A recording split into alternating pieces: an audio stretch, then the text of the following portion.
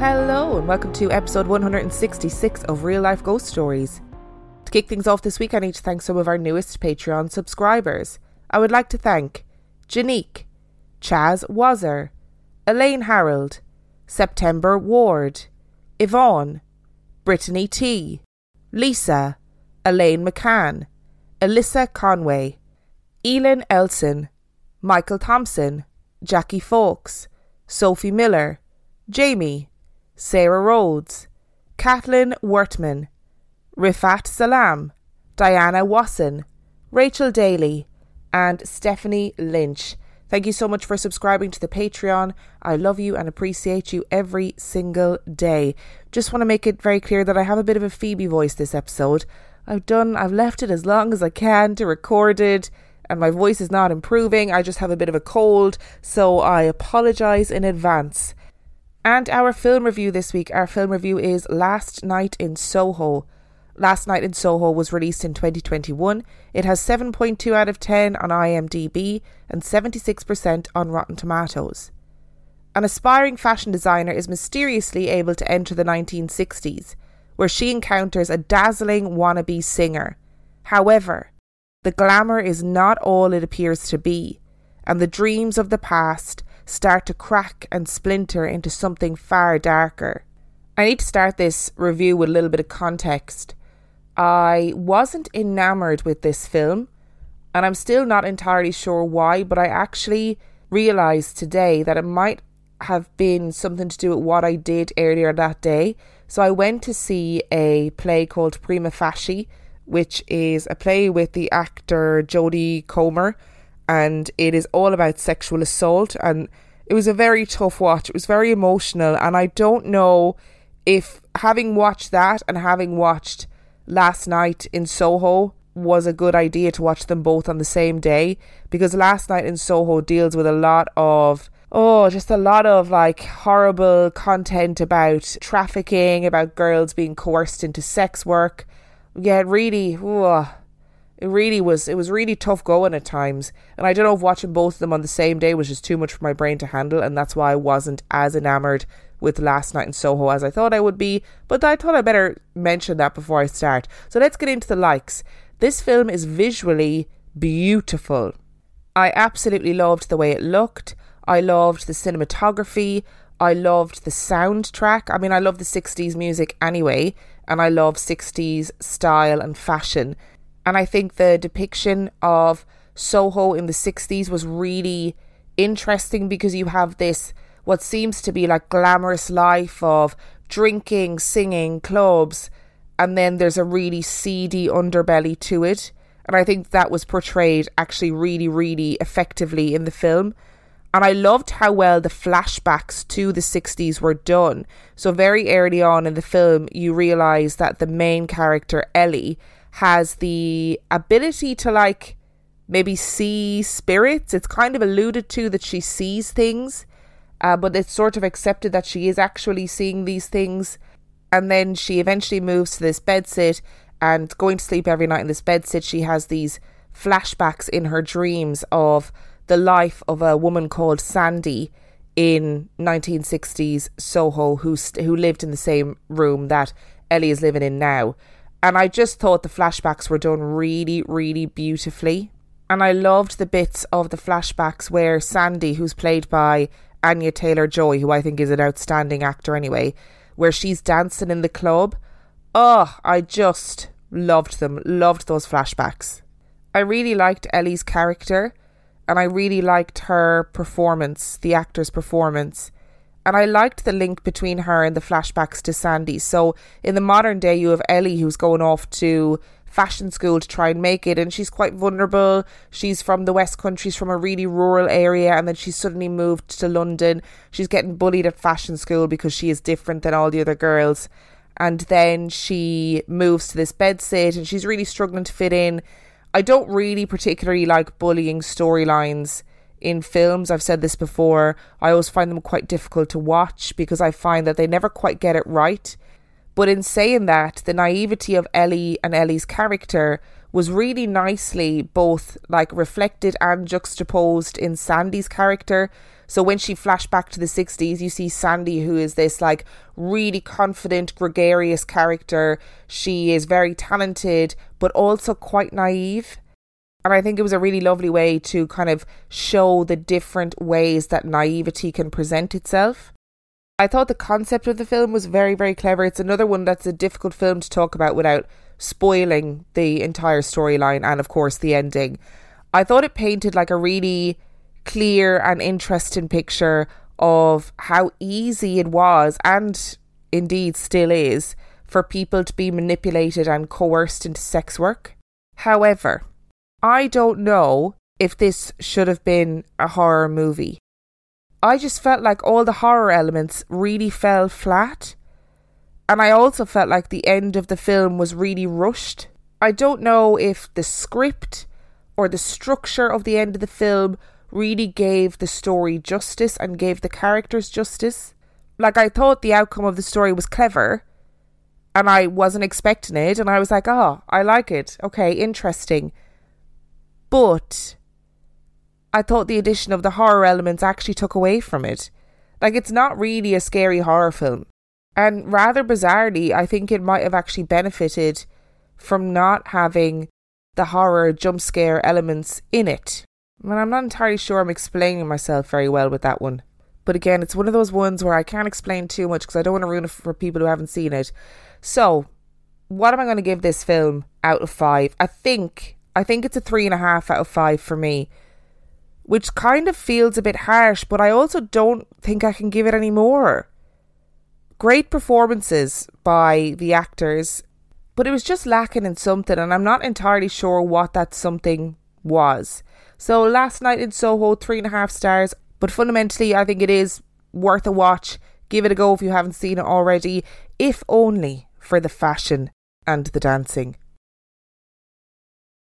Which brings us to our story this week. Now, this story has been on my list for a very long time, and actually, bizarrely, it did end up having a link to the film, which I didn't really expect. There is a moment in the film where our main character, Ellie, goes to the police claiming that she has been witness to a crime in her dreams or in these visions. So she's having visions of a crime that she believes has gone unsolved. And it actually perfectly linked to our topic this week. Now, this topic has been on my list for ages, but I've always been like slightly afraid to do it. Do you know what? Let's just get into it.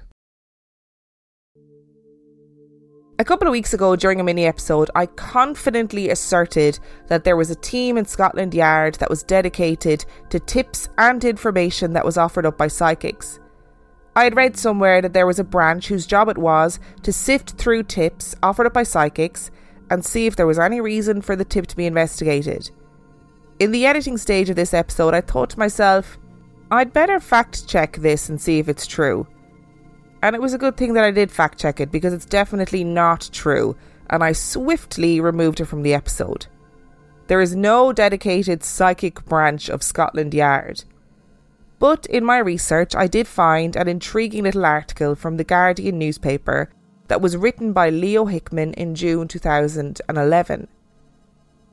When the phone rang at the sheriff's office in Liberty County, Texas, on Tuesday the 7th of June, the call triggered a story that would captivate America's news networks and cause ripples of interest across the world.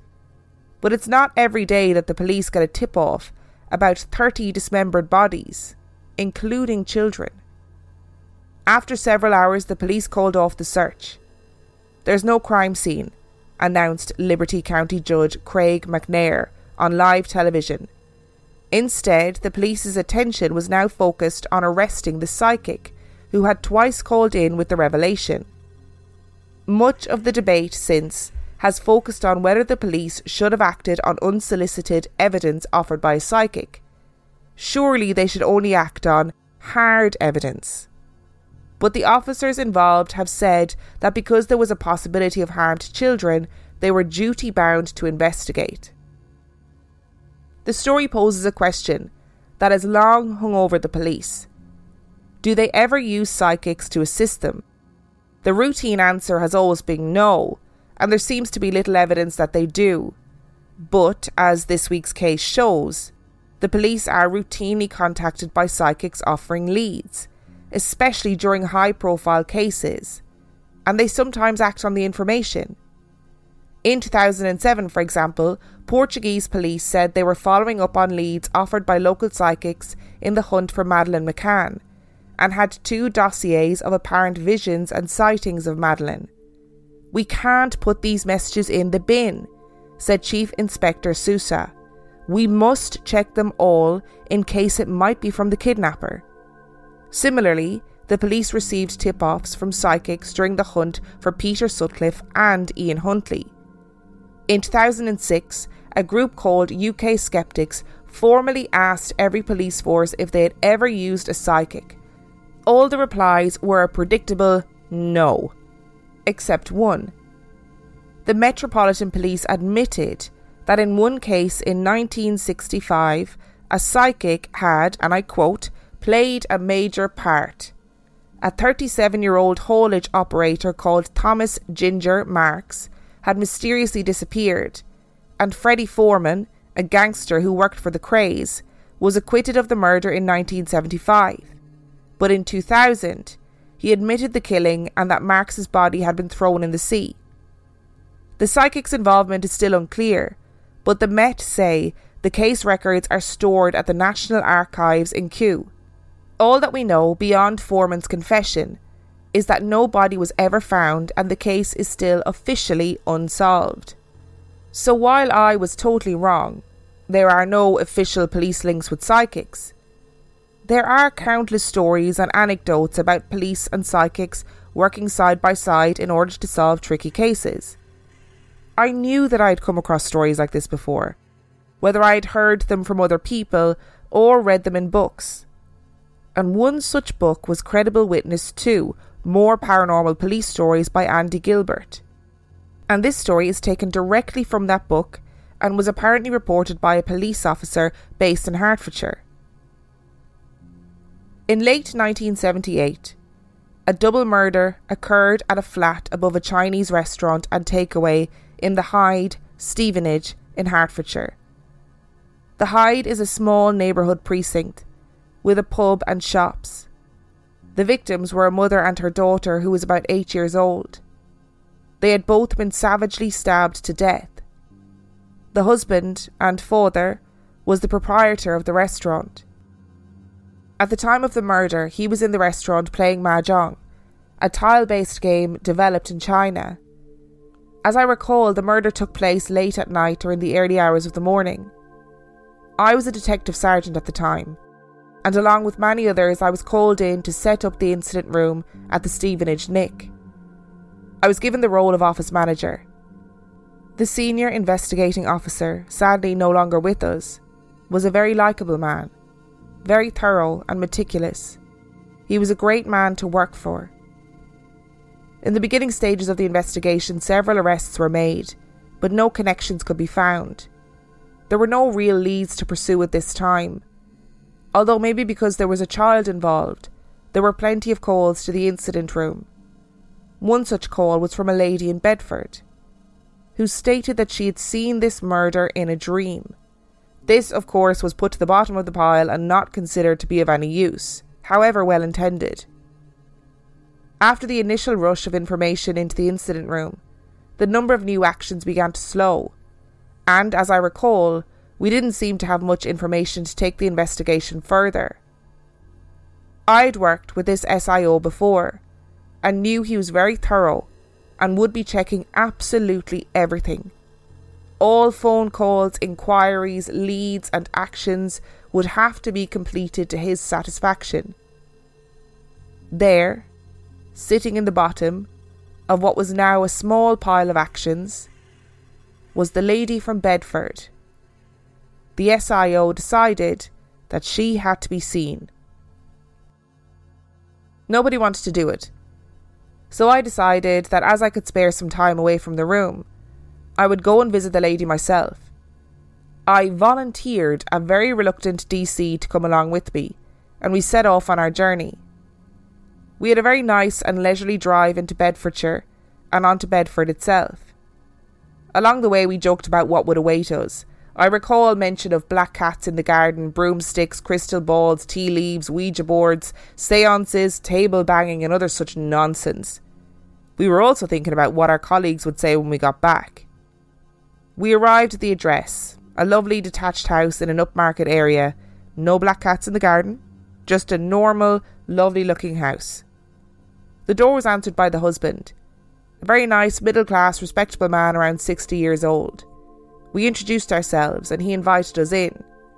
His wife was sitting in the lounge and we explained who we were and the purpose of our visit. The lady was about the same age, well-spoken and very polite. She asked if we wanted a cup of tea. Recalling our conversation in the car, my colleague and I looked at each other, thinking of tea leaves and fortune-telling, I suspect. But that's as far as it went. We had the tea and then went on to talk about how the lady could help us with the investigation. The lady then began to explain to us and said, "Well, we were in bed asleep, and I had this vision. I sat up as I felt something was wrong. This was on the same night as the murders, and she gave the time that it occurred. Her husband said, 'Yeah, that's right, she's always doing it.' I asked her to tell me what she saw.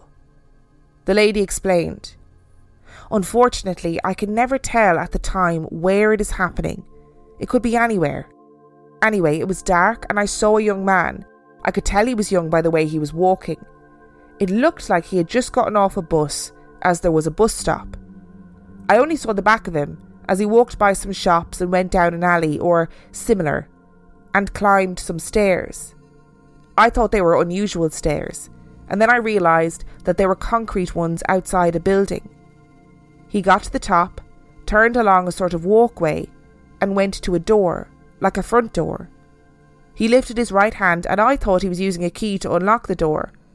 But no, he reached right up to the top right-hand corner of the frame. I thought he was reaching for a hidden key. But no, all a bit unusual. The door was answered by a small Chinese lady. She said something, and then there was an argument. He pushed her in the door, and then to the right into a kitchen area. He then stabbed her, and she fell. Then a small child shouted something. The child had appeared at the top of some stairs further in the house. These stairs were not like normal ones, there were only 3 or 4 of them, like a little rise. She was screaming and he walked over to her and stabbed her. She fell on the stairs. He then went into a bedroom on the left and searched some drawers, which was a 3-drawer chest. There was a low bed, like it was made up, not a proper bed. I could see the knife, and it was like a military dagger. He left the house, and I don't know if he was carrying anything. And then the vision ended. I asked her to describe him. I never saw his face, but he was young, around 18 to 20, I guess. He was slim, even thin, about 5'8" to 6 foot. He had long dark hair, black, I think. He was wearing a pinstriped jacket or suit. She had given us all the information that she had. We left Bedford and drove back to Stevenage. We mulled over what we'd been told, some of which was unknown to us, and some that we knew to be correct.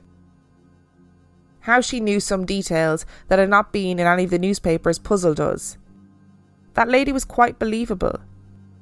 She had spoken calmly and precisely. In our opinion, she wasn't mad or a crank, but very sincere.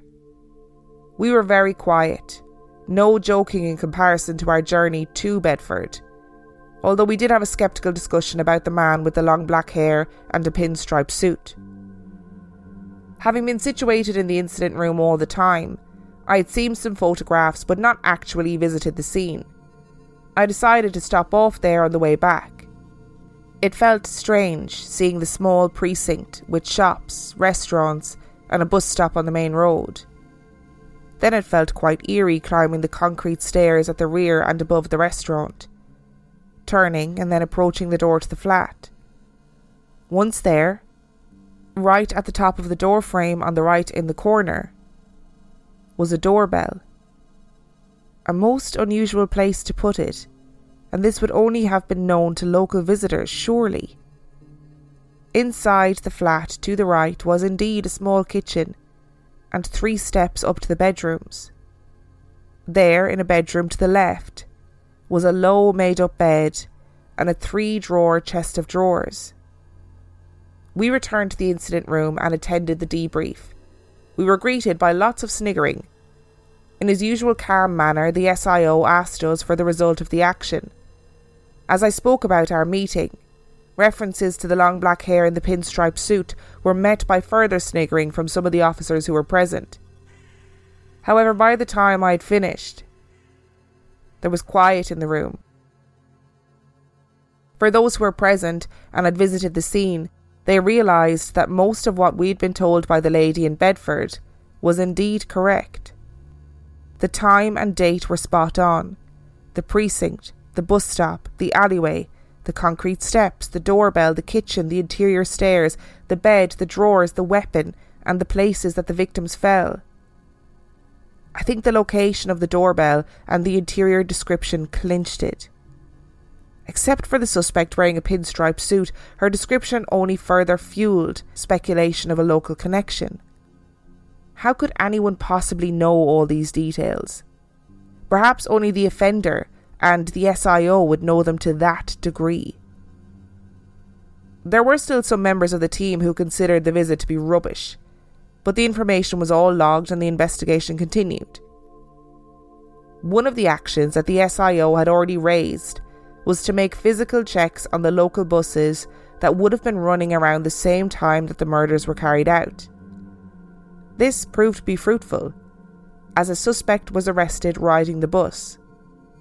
He was 19 years old, slim build, 5'10", long black hair, wearing a pinstriped jacket. A search of his home revealed a military dagger. The suspect was reported as being the self-styled Angel of Death. He was eventually charged, convicted of both murders, and sentenced to life in prison. I usually don't take stories directly from books, as I like to add my own dramatic flair to them. But in this instance, I wanted to retell the story in his words, to ensure that I was true to the source material, which is very important in stories like this. I didn't want anyone to think that I had added bits and pieces in to make the story more engaging. So what is the link between the police and mediums? These anecdotal stories are everywhere. I myself know a psychic medium who claimed to have helped the police in a very similar way. She was plagued with dreams about a murder in another country, a murder in which a husband had killed his wife and hid the murder weapon in a very specific location in their house. These dreams distressed her so much that she ended up contacting the police in England and explaining all of the details of the murder that she kept seeing in her dream. It matched a case that was unsolved, and the murder weapon was found in the exact place that she had mentioned, under a floorboard behind a piano in the living room. Allegedly. As we've seen earlier, there are no police forces in the UK who admit to using psychic mediums. At least not actively seeking them out or working alongside them in a symbiotic relationship. But maybe it's more prevalent elsewhere. In a 1996 survey held in Pennsylvania, 16% of the police departments surveyed admitted using psychic help in investigations in the past. 78% claimed that they never had, and 10% admitted that they had been approached with clairvoyant help but had declined it. A member of the police, when interviewed, stated that psychics are used quite often, although those seeking help may stay quiet about it or may even deny it. According to Forbes magazine, due to law enforcement publicly using psychics to solve cases, the CIA conducted a study to legitimise how viable and valuable using mediums could be. Out of 11 officers at different police agencies interviewed, 8 officers said that using a psychic provided them with otherwise unknown information. 3 out of those 8 officers found missing bodies through the use of a psychic. When Irene Hughes was 4 years old, she was led up to the attic of her house by some fairies. In her short life, she had always instinctively known that there were people living in the attic. And one summer day, when she saw a small creature beckon to her to come up the stairs into the attic space, she didn't hesitate. She followed the small winged being and was greeted by a man whom she had never seen before. The man told her that the maid of the house was going to give her some jewellery and that she would soon get a dolly.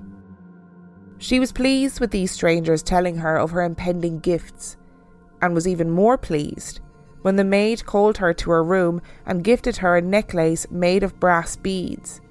And even more exciting was when her neighbour called in and gave her a dolly that she'd grown out of. As an adult, Irene realised this was her first foray into the world of the psychic predictions, and that they were perfectly age appropriate, as though the universe was showing her her abilities in a way that would not frighten a child. Showing her disasters or accidents would traumatise her, but telling her of new jewellery and a dolly would make her happy. When she was 9 years old, Irene announced to her mother that she was going to live in Chicago and marry a man from Michigan. Her mother laughed and laughed. "Sweet child, Chicago is the other side of the world from here, and we don't know anyone from Michigan." But sure enough, years later, Irene ended up in Chicago, married to a man from Michigan, and each year she made predictions, and each year more and more people began to take notice. She predicted political victories and natural disasters. She predicted the weather and world events. And then she began to help the police. 1996 marked the first year she helped the police solve a crime. She predicted a man would be found near a large rock in the Cal Sag Canal dead after having been shot in the back. He would be wearing a white shirt and would be missing a shoe. Sure enough, Lieutenant Jerry Harmon of the Cook County Sheriff's Department would find the man just as Hughes predicted. They would go on to work on 8 other cases together, including one where Hughes would give Harmon the exact name of the killer. When aiding in an investigation, Hughes would request a photograph of the victim, sometimes clothing, and use the photographs to meditate and draw conclusions from them.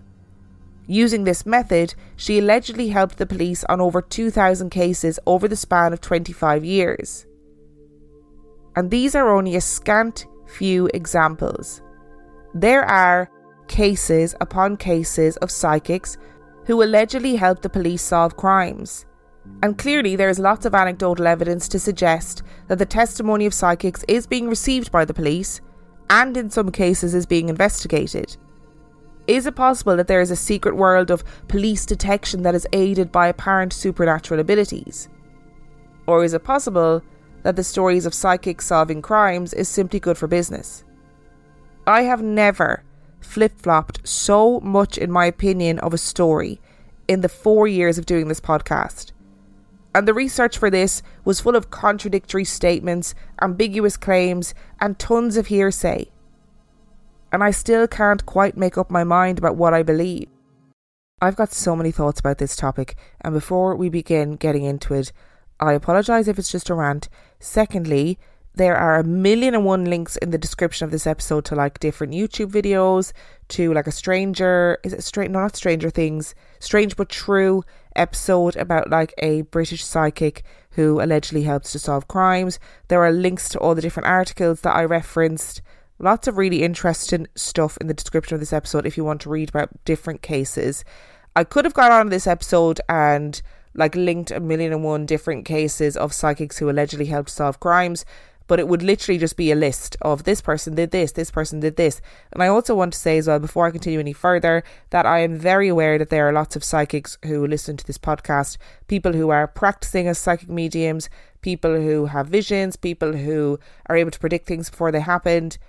And I want to say that if I say anything disparaging about the actions of the psychics that I've talked about in this story, it does not mean that I'm disparaging of all people who are psychics or who work as psychic mediums. I've had some very profound experiences with psychics, but similarly I've had some very, I would say, problematic and negative experiences with psychics. So I've kind of seen both ends of the spectrum, and I'm still a little bit on the fence.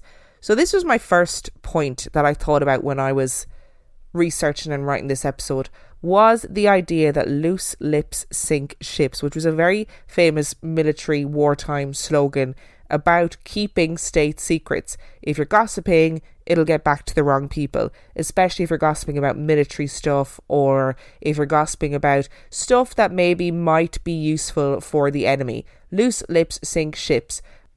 And I did wonder if maybe that is the case in some of these situations. Like, we all know the good news travels fast, but let me tell you, bad news travels even faster. And there's definitely going to be people working on police cases, working on investigations, who go home, they're talking to their partner about it, they're talking to their friends about it, they're getting somebody's opinion on it. That person then goes on to tell somebody else. Like, is it impossible that somebody a couple of towns over would know the intimate details of a case? I don't think it's impossible. I really don't. It is also public record that in the case of Fred and Rose West, who were horrific murderers in the UK in the 1960s, 70s, and I think their case was in the 70s and 80s, there had to be laws brought in order to change the way that newspapers were reporting on live cases. The reason being that information from the cases was being leaked to the press that almost caused the detriment of the case in its entirety. So we do know that these cases were being discussed outside of the official offices, if that makes sense. And I think that humans are fallible. Of course they are going to be discussing these cases. So I think in some cases it is possible that people just have information that maybe they shouldn't have. And does that then make them feel powerful? And they don't want to say how they have the information, so they say, oh, I got it in a vision, or I got it in a dream. So I'm speaking directly about the first story from the 1970s in England, where the woman from Bedford had the dream of the mother and her child being stabbed. It is quite unusual to hear these stories about mediums intervening in police investigations from a police officer themselves. Usually we hear these stories from psychics, or we hear these stories about psychics from the local community. So hearing it from a police officer was a really interesting perspective. Now, the problem with this story is that I couldn't find any evidence that these murders actually took place. I couldn't find any evidence that this woman and her daughter were stabbed above a Chinese restaurant in this little town in England in the 1970s. Now, look, I am perfectly willing to admit that I spent a couple of hours looking, couldn't find the stories, but I could have absolutely been looking in the wrong place. And it's also very possible the details of the story have been changed to, like, protect the police officer involved and to protect the identities of the victims rather. Or maybe the story just never happened, and I can't decide which it is, because I don't like to think that these stories are made up. I do think sometimes people misremember things, or they might exaggerate a little bit for effect. But I would like to think that if a story is included in a book, there is at least some evidence that the author has that the story is factual, or the story is at least based in fact. If other people can find evidence of these murders, do let me know. I'm very willing to be proven wrong on that part of the story. What else was interesting about that story was that it didn't seem like the woman was making her living from being a psychic. It seemed like, from reading between the lines in the story, that this was just something that she lived with. Having these dreams or visions on a regular basis was just something that she lived with. Because I do wonder with a lot of these stories, like, is it possible that these psychics use these anecdotal stories like this to help legitimize their practice? So it's essentially just good advertising. But in this case, it doesn't seem to be that that's the situation for this woman. She isn't the main character in this story. She is a character within somebody else's story. And that's why I think that story interested me so much. If it is rooted in reality, then it is very different from other stories of psychic mediums aiding the police. Because as I was going through different stories of different psychic mediums who've allegedly helped the police, when I would read particular cases, so for example, I read an article about a world famous medium who allegedly helps the police on their cases. But when I looked at the cases themselves, it more so looked as though this medium was hired by the families involved in the case and then subsequently worked parallel to the police. But the interviews would make it sound like they had been drafted in by the police. And there was also lots of really interesting language in the article. So one part of an article said the psychic rang and offered information to the police, which essentially led to a murderer's arrest. And essentially is a really interesting word to use there, because you have to question whether or not the police confirmed with the psychic that the information that they gave them led to an arrest, or if the psychic assumed that the information that they gave to the police led to an arrest after the arrest had happened. Which is why that initial story was so interesting, because it came from the perspective of the police officer itself. The police officer has nothing to gain from advertising the dream, the vision of this woman. And the woman has nothing to gain from it either, because in the story she's not named. She's just a woman from Bedford who had a dream, and this dream was really accurate, allegedly, to this murder that happened. And then it got me to thinking, right, what happens if the information that you give is accurate? Because if I was a police officer, my first thought would be, we have to investigate this psychic as a potential suspect, especially if they had information about a crime scene or details about a crime that weren't immediately made public. Of course you'd have to question it. So then I was thinking to myself, surely there are cases where a psychic has been arrested. And there was a really good example of exactly that on an article on Listverse, which was like 10 psychics who helped the police to find missing persons. Not everyone's psychic visions bode well with the police department, as Etta Louise Smith discovered when her vision led her to the body of Melanie Uribe, a 31-year-old nurse who was reported missing after failing to show up for work. Overcome by a very strong psychic vision after watching a news report about Uribe, Smith took it upon herself to drive up Lopez Canyon in Los Angeles and search for the body. After some time, she discovered the corpse, nude except for her white nurse's shoes, face down behind some brush. An approaching police car was flagged down and Smith left the scene, only to be confronted by detectives at her home later that evening. After hours of questioning, the detectives did not believe her story of having a psychic vision that led her to the body, and they arrested her on suspicion of murder. Smith would spend 4 days in jail before she was eventually released, and the real killer was apprehended.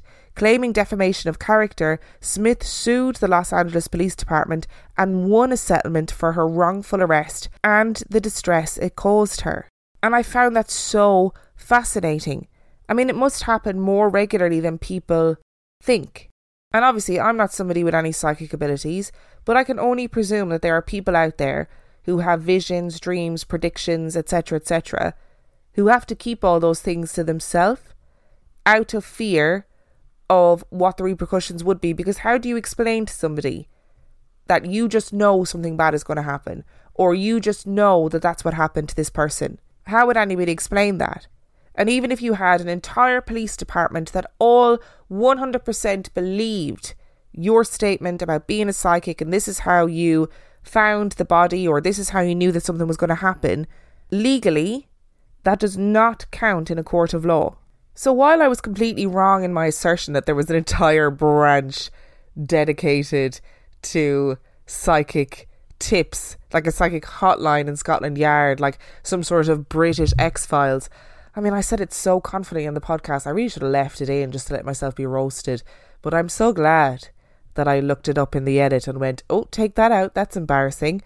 So while it doesn't exist, I just wonder how much of these psychic tips, etc., that the police force actually get. I'd love to know how many phone calls they get, particularly like with high profile cases, and how many of those they follow up, especially if they're like struggling to find information on a case or they're struggling to find a lead. Do they go, all right lads, fuck it, you know that psychic that rang up, let's look into it? The whole concept of it really fascinates me, because I genuinely think it must be something the police force have to deal with, whether or not they believe that these psychic visions or whatever are real, or whether they believe they're just mad people ringing up or whatever it is. Like, they must have to deal with it quite regularly. And how much of it do you take seriously, and how much of it do you completely dismiss? And I need to make a little note about Irene Hughes. So Irene Hughes lived until she was in her 90s. I think she died in like 2012. And she was a really famous psychic in Chicago. She made loads and loads of predictions about different things. And like I said in the story, she maintained herself that she helped the police on like 2,000 different cases. And I think it's really important to remember that helping the police can be a loose term. Like, I do believe that some of these psychics who help the police like literally ring up and say, I'm a psychic and this is what I've seen, and then they roll with that as being the idea of helping the police. But Irene Hughes made loads and loads of different predictions, and loads of them were completely wrong, like categorically wrong. And I've put a link in the description to some of the predictions that she has made if you want to actually have a look for yourself and see some of the predictions that she's made. But it seems that the swathes of predictions that she made that were wrong have been forgotten in favour of the ones that she got right. So is it possible that if you're making predictions, like loads of them, surely you're bound to get it right sometime? And I sound like I'm being hyper cynical and hypercritical, and I'm not trying to be. I'm just trying to work it out in my brain how this works logically. Because we always see the law, the legal system, as being this logical, factual, hard evidence-based place. Of course it is. But even people like Irene Hughes, who made loads of wrong predictions, also made some really specific predictions about crimes. And there are tons of other psychics that are recorded, the links are all in the description, that have made really specific references to where a body might be found, having had no connection to the murder victim or the murderer. There are psychics who have predicted where a body would be found in 2 years' time before the murder had even took place, that have been eerily accurate. So they're the ones that make me go, how did you do that? Or are we simply retroactively saying that these people made these predictions? Like, we're making these predictions fit to what then happened in the future, rather than the predictions initially fitting what was going to happen.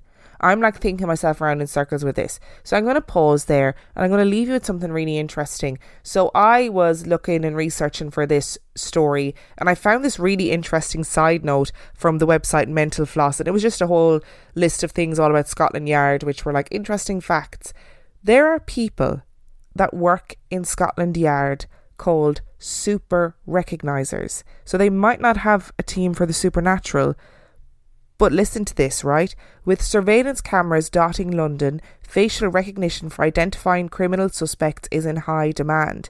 But no software can outperform Scotland Yard's team of super recognisers, who are recruited for their ability to match a face to a name based on their own memory. These officers are hired by administering a facial recognition test first implemented by Harvard in 2009. Those in the top percentile have an uncanny ability to retain facial feature details and are often dispatched to cull out known criminals like pickpockets at public gatherings. One such specialist, Constable Gary Collins, identified 180 people out of 4,000 while examining footage. Software was able to identify exactly one. I had no idea that was a thing. I always presumed that stuff would be more accurately done by software. How amazing is that? What a skill to have. I definitely don't have that skill. I don't remember anybody. I never remember people's names. I never remember people's faces. So my lifelong dream of being a super recogniser will never be achieved. Thank you so much for listening to today's episode. Let me know what you think. Do you think the police use mediums more than they let on? Do you think the police don't use mediums as much as we think? And do you think there's a legitimacy in using mediums to support police work. Thank you so much for listening to today's episode. If you want to find out more about Real Life Ghost Stories, you can do so by checking out reallifeghoststoriespodcast.com. You can also sign up to Patreon if you are desperate for extra content. It is patreon.com/Real Life Ghost Stories, where for $5 a month or $2 a month you get access to heaps of extra content, as well as every main and mini episode completely ad free. And on that note, I shall see you next time.